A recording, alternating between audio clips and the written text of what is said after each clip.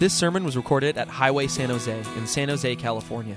If you'd like to find out more about Highway Community, you can head to www.highway.org. Well, happy Palm Sunday, everybody. I want you to know that you are all my dear Franz. Thank you. Thank you so much. Today, that was for Dean. Is Dean in here? I don't think he's in here, but that's a Dean joke, I think. So today's the day the church celebrates Christ's entry into Jerusalem in the gospel story and ushers in Easter week, or Holy Week, as we approach, the final few days before Easter. It's an exciting week. It's one of our favorite weeks here at Highway, to be honest. One of the busiest, too, but we love it. Well, we're nearing the end of our series called Welcoming Life, which is a study in the book of John. And we're looking tonight at another resurrection story, the story of Lazarus. And this is the last of the signs and miracles in the book of John before the Passion story, the story of Jesus' journey to the cross. It's actually a great story for us to look at as we enter Holy Week together. So let's check it out. Now, it's a long passage of Scripture, but there's a lot of good stuff in it. So we'll kind of cut into the middle here.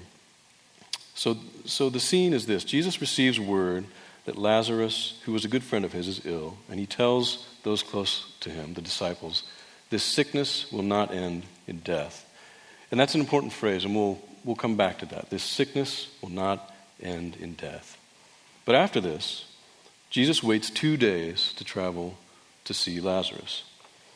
Now, in the big moments of our lives, timing is important, right? I remember my wedding day.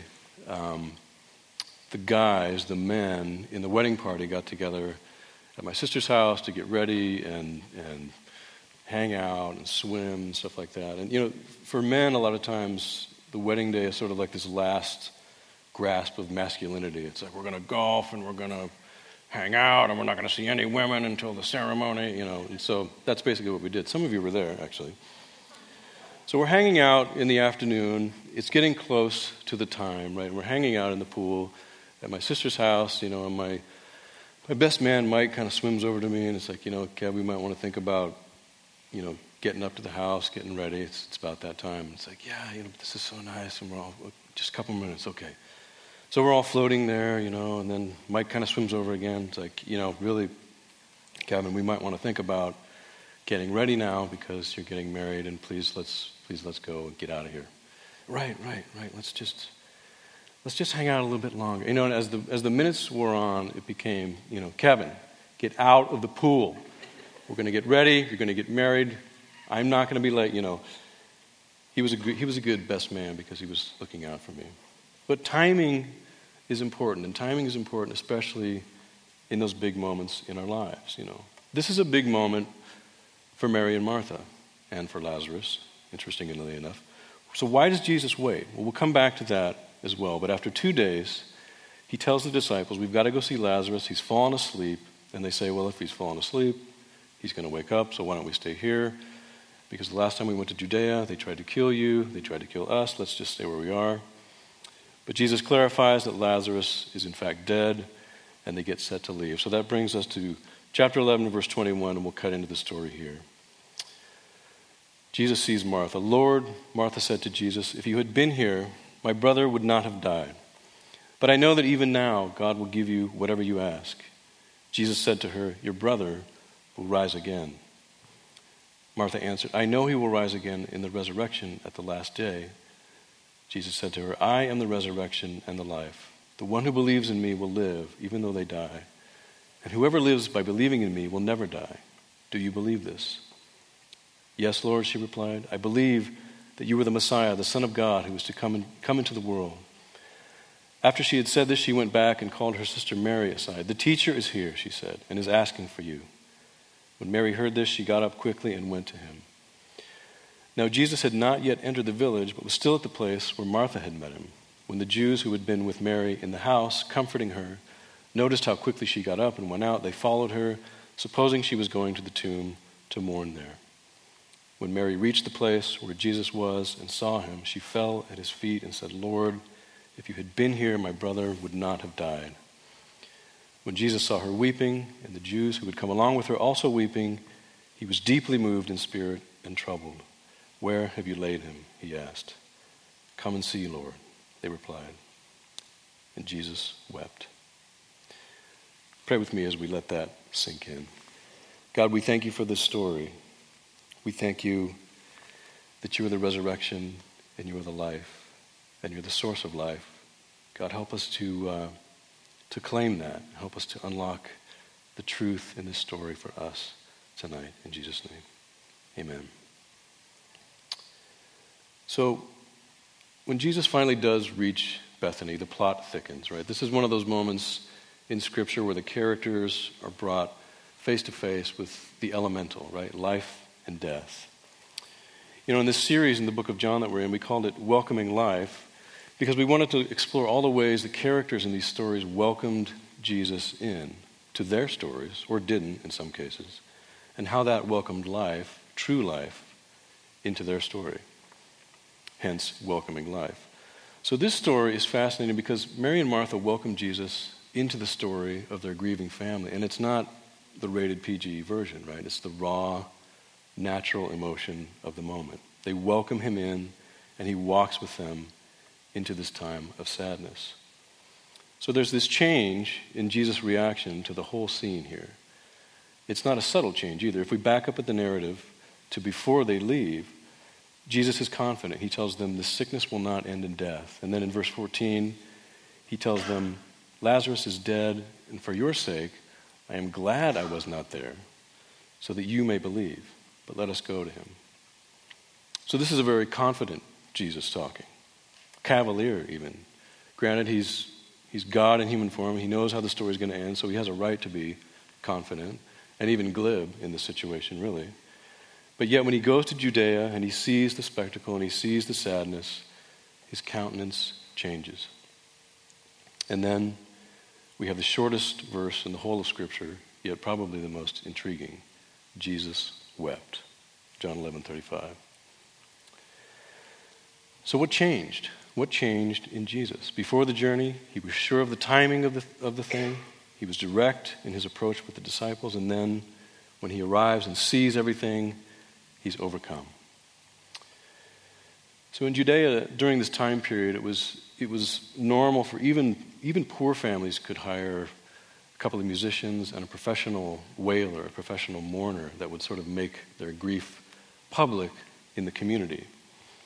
And if that sounds kind of strange, it's actually not that different from what we do when there's been a death. You know, although it's a sad time, it's beautiful to see the community of faith surround a family when there's been a death and serve them, bring meals, bring comfort, and I've sung at my share of memorial services, and it's usually at that moment and shortly after that everything becomes real and the death really becomes real and sinks in, and the idea that things are not going to be the same is really real for everyone.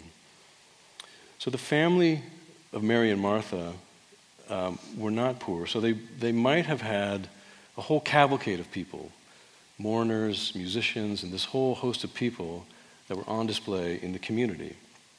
And it could be that Jesus saw all this activity and kind of the official business of death, as it were, and it became real for him.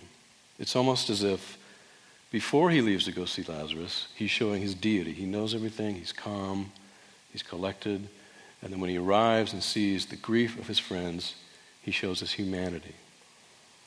It's when he sees his friends in pain and sees the throng of people that are also mourning, that's when he succumbs. Verse 33. When Jesus saw her weeping and the Jews who had come along with her also weeping, he was deeply moved in spirit and troubled. And then he weeps. So here's a question then. With this story in view, how do you think Jesus reacts to our pain, to our suffering? We hear all the time about how God can help us and God is there and God understands and we suffer for a reason. And, a lot of times that kind of talk is frankly more hurt than help in times when we're really grieving and really hurting. But here, Jesus models true care and genuine concern. He doesn't walk into this situation in Bethany and kind of go, okay, everybody, just calm down. Don't worry about it. There's nothing to be sad about. In a few minutes, we're all going to be partying. Trust me, I know it sounds weird, but he doesn't do that. He accepts what's going on. He accepts the emotion of his friends. He's present. He listens. He communicates. He receives grief. He absorbs the situation. And he's affected. And this is a great model, actually, for how we should walk with each other when we're grieving. I'd like to show a clip from the film Selma. And in this clip, the backstory of this clip is this. It was the death of a young man named Jimmy Lee Jackson at the hands of an Alabama state trooper in 1965 that served as the catalyst for the historic Freedom March from Selma to Montgomery. And in this scene, you'll see Dr. Martin Luther King visit the grandfather of Jimmy Lee Jackson, who's just died. And it's a very difficult moment in the story. And as you watch this unfold, watch how Dr. King grieves with Mr. Lee. Here's the clip from Selma.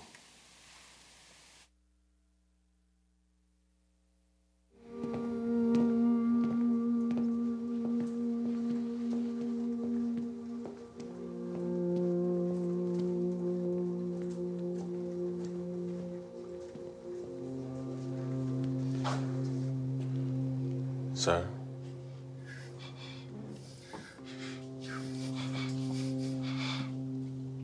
Oh, Dr. King.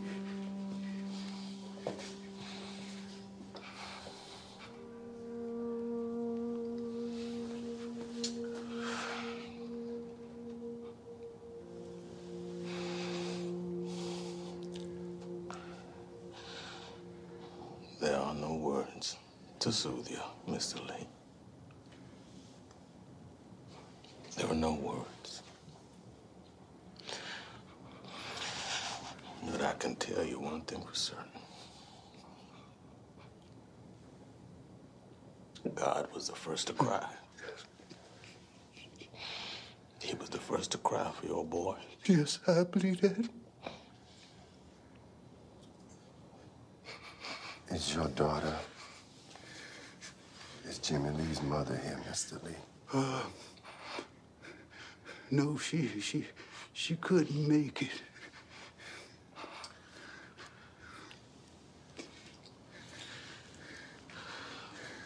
May I ask your age, son?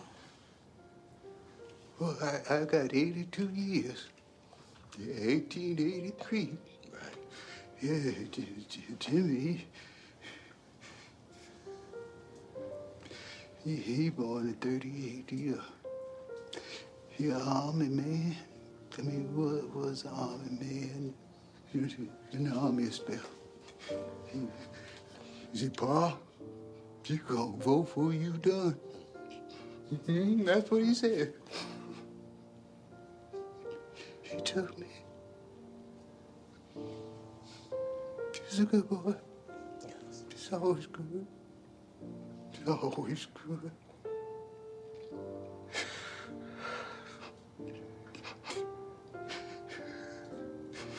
Jimmy gone.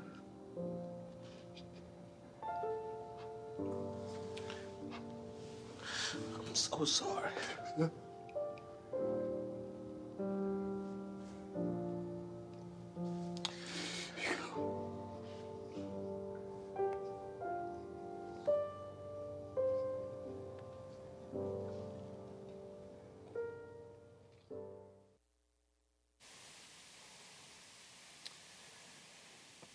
God was the first to cry. It's a very moving scene, obviously. But did you notice how Dr. King grieves with Mr. Lee? You know, MLK, of all people, could have walked into that situation and said, you know, he could have talked about the civil rights movement and how he and now the dead young man were at the epicenter of this shift in ideologies, and his death had meaning and purpose, and the fight would continue. But he doesn't do that. He just sits with Mr. Lee and is sad with him. I have no words to soothe you. God was the first to cry for your boy. I believe that's true of all our tragedies, actually. Jesus wept. He feels it. He grieves with us. But we're in a culture of fixers, right? Not fixies. We're also in a culture of fixies. But we're a culture of fixers. We like to fix things. Something goes wrong, we want to deal with it. We want an answer. We want to get out of it. We want it to be over, frankly. It happens in public life all the time, right? Something happens, there has to be a scapegoat, within the week, there has to be a news cycle and resolution and some kind of punishment, but life doesn't really unfold that way, does it? I'm guilty in my own life of, being hurting and just trying to run out of it. We all do that. And even when I talk to people who are hurting and in sadness, I'm having to fight that urge to say, okay, what can I do right now to ease this a little bit? What can I do to change this, to take some of the pain away? What are the resources that we know that we can go to and just sort of ease this? And those are noble questions, they're worthy questions, But sometimes welcoming life means welcoming real life, and real life hurts, and sometimes that's all it does, Many years ago, a kid named Paul Ruel came to Highway. A lot of you remember Paul. I think he came to Highway when he was in high school. And he was with us, and then in his 20s he was diagnosed with leukemia, and we lost Paul shortly after that. And Paul was a one-off, man. I mean, there was nobody quite like Paul, and I haven't met anyone since who was like Paul. And Highway had the privilege of surrounding the family and mourning with them and grieving with them. And his mother asked if I would make a slideshow, edit a video for the memorial. And I said, of course I would.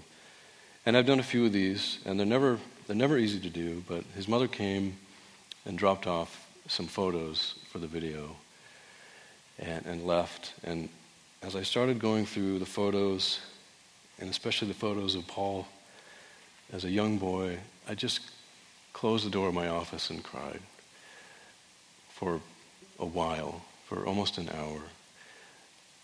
Just the sadness of what had happened and seeing this little boy in these photos and then just thinking, that's it, he's gone. I just needed to sit in the sadness for a while. And I didn't need anybody to tell me, Paul's in a better place, Paul lived a good life. I knew that. I just needed to sit in the sadness. And sometimes that is what we need. This is a quote from the great Henry Nouwen. The Highway San Jose staff are great fans of Nouwen. I'm sure you've picked up on that by now. But he says this: our life is a short time in expectation, a time in which sadness and joy kiss each other at every moment. There is a quality of sadness that pervades all the moments of our life. It seems that there is no such thing as clear-cut, pure joy, but that even in the most happy moments of our existence, we sense a tinge of sadness. In every satisfaction, there is an awareness of its limitations. In every success, there is the fear of jealousy. Behind every smile, there is a tear. In every embrace, there is loneliness. In every friendship, distance. And in all forms of light, there is the knowledge of surrounding darkness. It's a very heavy quote, and you might be sitting there thinking, okay, this guy is bumming me out right now, okay? But I actually don't think it's a bummer. This is a broken world that we inhabit, and I think the description here, Nouwen is describing something that we all feel. We're sort of caught in this middle ground between pain and pleasure. Last weekend, my wife and I had the good fortune to go to wine country for the weekend, and even though it rained literally the entire time we were there, it was a wonderful weekend. And we're sitting there in this pastoral environment with the vineyards and just relaxed and chilled out. And in the back of your mind, you're thinking, we got to go home. We have to go home. I don't want to go home.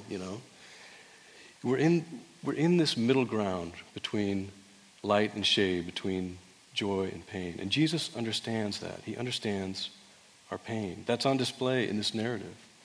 He's not some detached, omniscient thing out there who doesn't understand the feelings of Mary and Martha. He's there on the ground with them. He gets involved in the affairs of men. He walks with us. And as we'll see this week, he walks all the way up the hill to Calvary in order to be with us. So let's go back to the timing of the story. Why does Jesus arrive when he does? It seems to most in the story that Jesus is too late.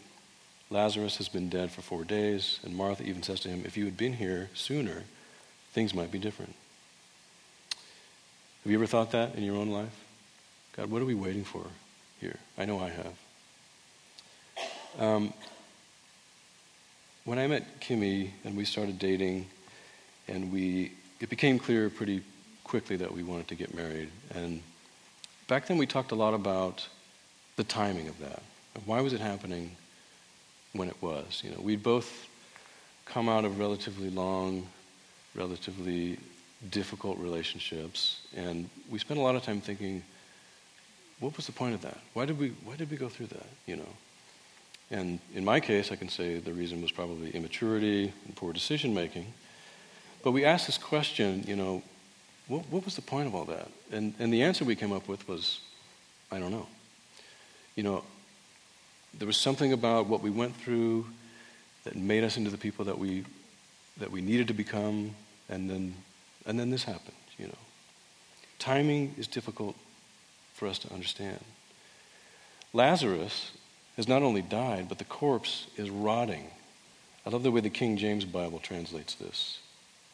Jesus said, take ye away the stone. Martha, the sister of him that was dead, saith unto him, Lord, by this time he stinketh, for he hath been dead 4 days. There are areas in our lives that stinketh, right? I mean, it could be waiting on love and relationships, or loneliness, or career stuff, unfulfilled dreams, family stuff, depression. You know, there's areas in our lives that are stagnant and lifeless, and we lose heart, and we think there's no way that God or anyone for that matter could revive this rotting thing, right? And yet we see here at the 11th hour Jesus comes in and he brings healing. And I hate to say it, but many of us feel this. Christ often visits us in the 11th hour, at the last possible moment. And the reason for that is, I don't know what the reason for that is. But it's borne out here in this story. We see that same principle playing out. Christ coming even when the body is entombed and rotting. When we welcome Jesus into our suffering, we welcome life because we welcome the true version of life, the true version of ourselves, the hurting version of ourselves. And we're willing to allow God into that and work with us and work on us. John R. found a great quote this week that says this: the Lord never seems to get there when you want him to, but when he arrives, he's always right on time. How true that is, actually. And I'm not sure why that is. It's one of the mysteries of our faith, I think. But when Jesus arrives, as we see in the story, he brings life. Let's cut back to the story in verse 41. So they took away the stone. Then Jesus looked up and said, Father, I thank you that you have heard me.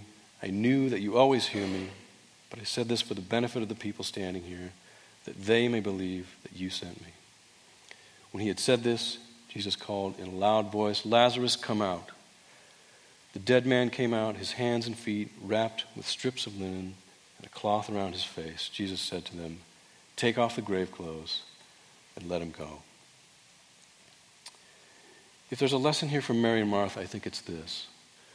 Welcoming Jesus means welcoming him into the full experience of our lives. The pain, the passion, the questioning even, the grieving.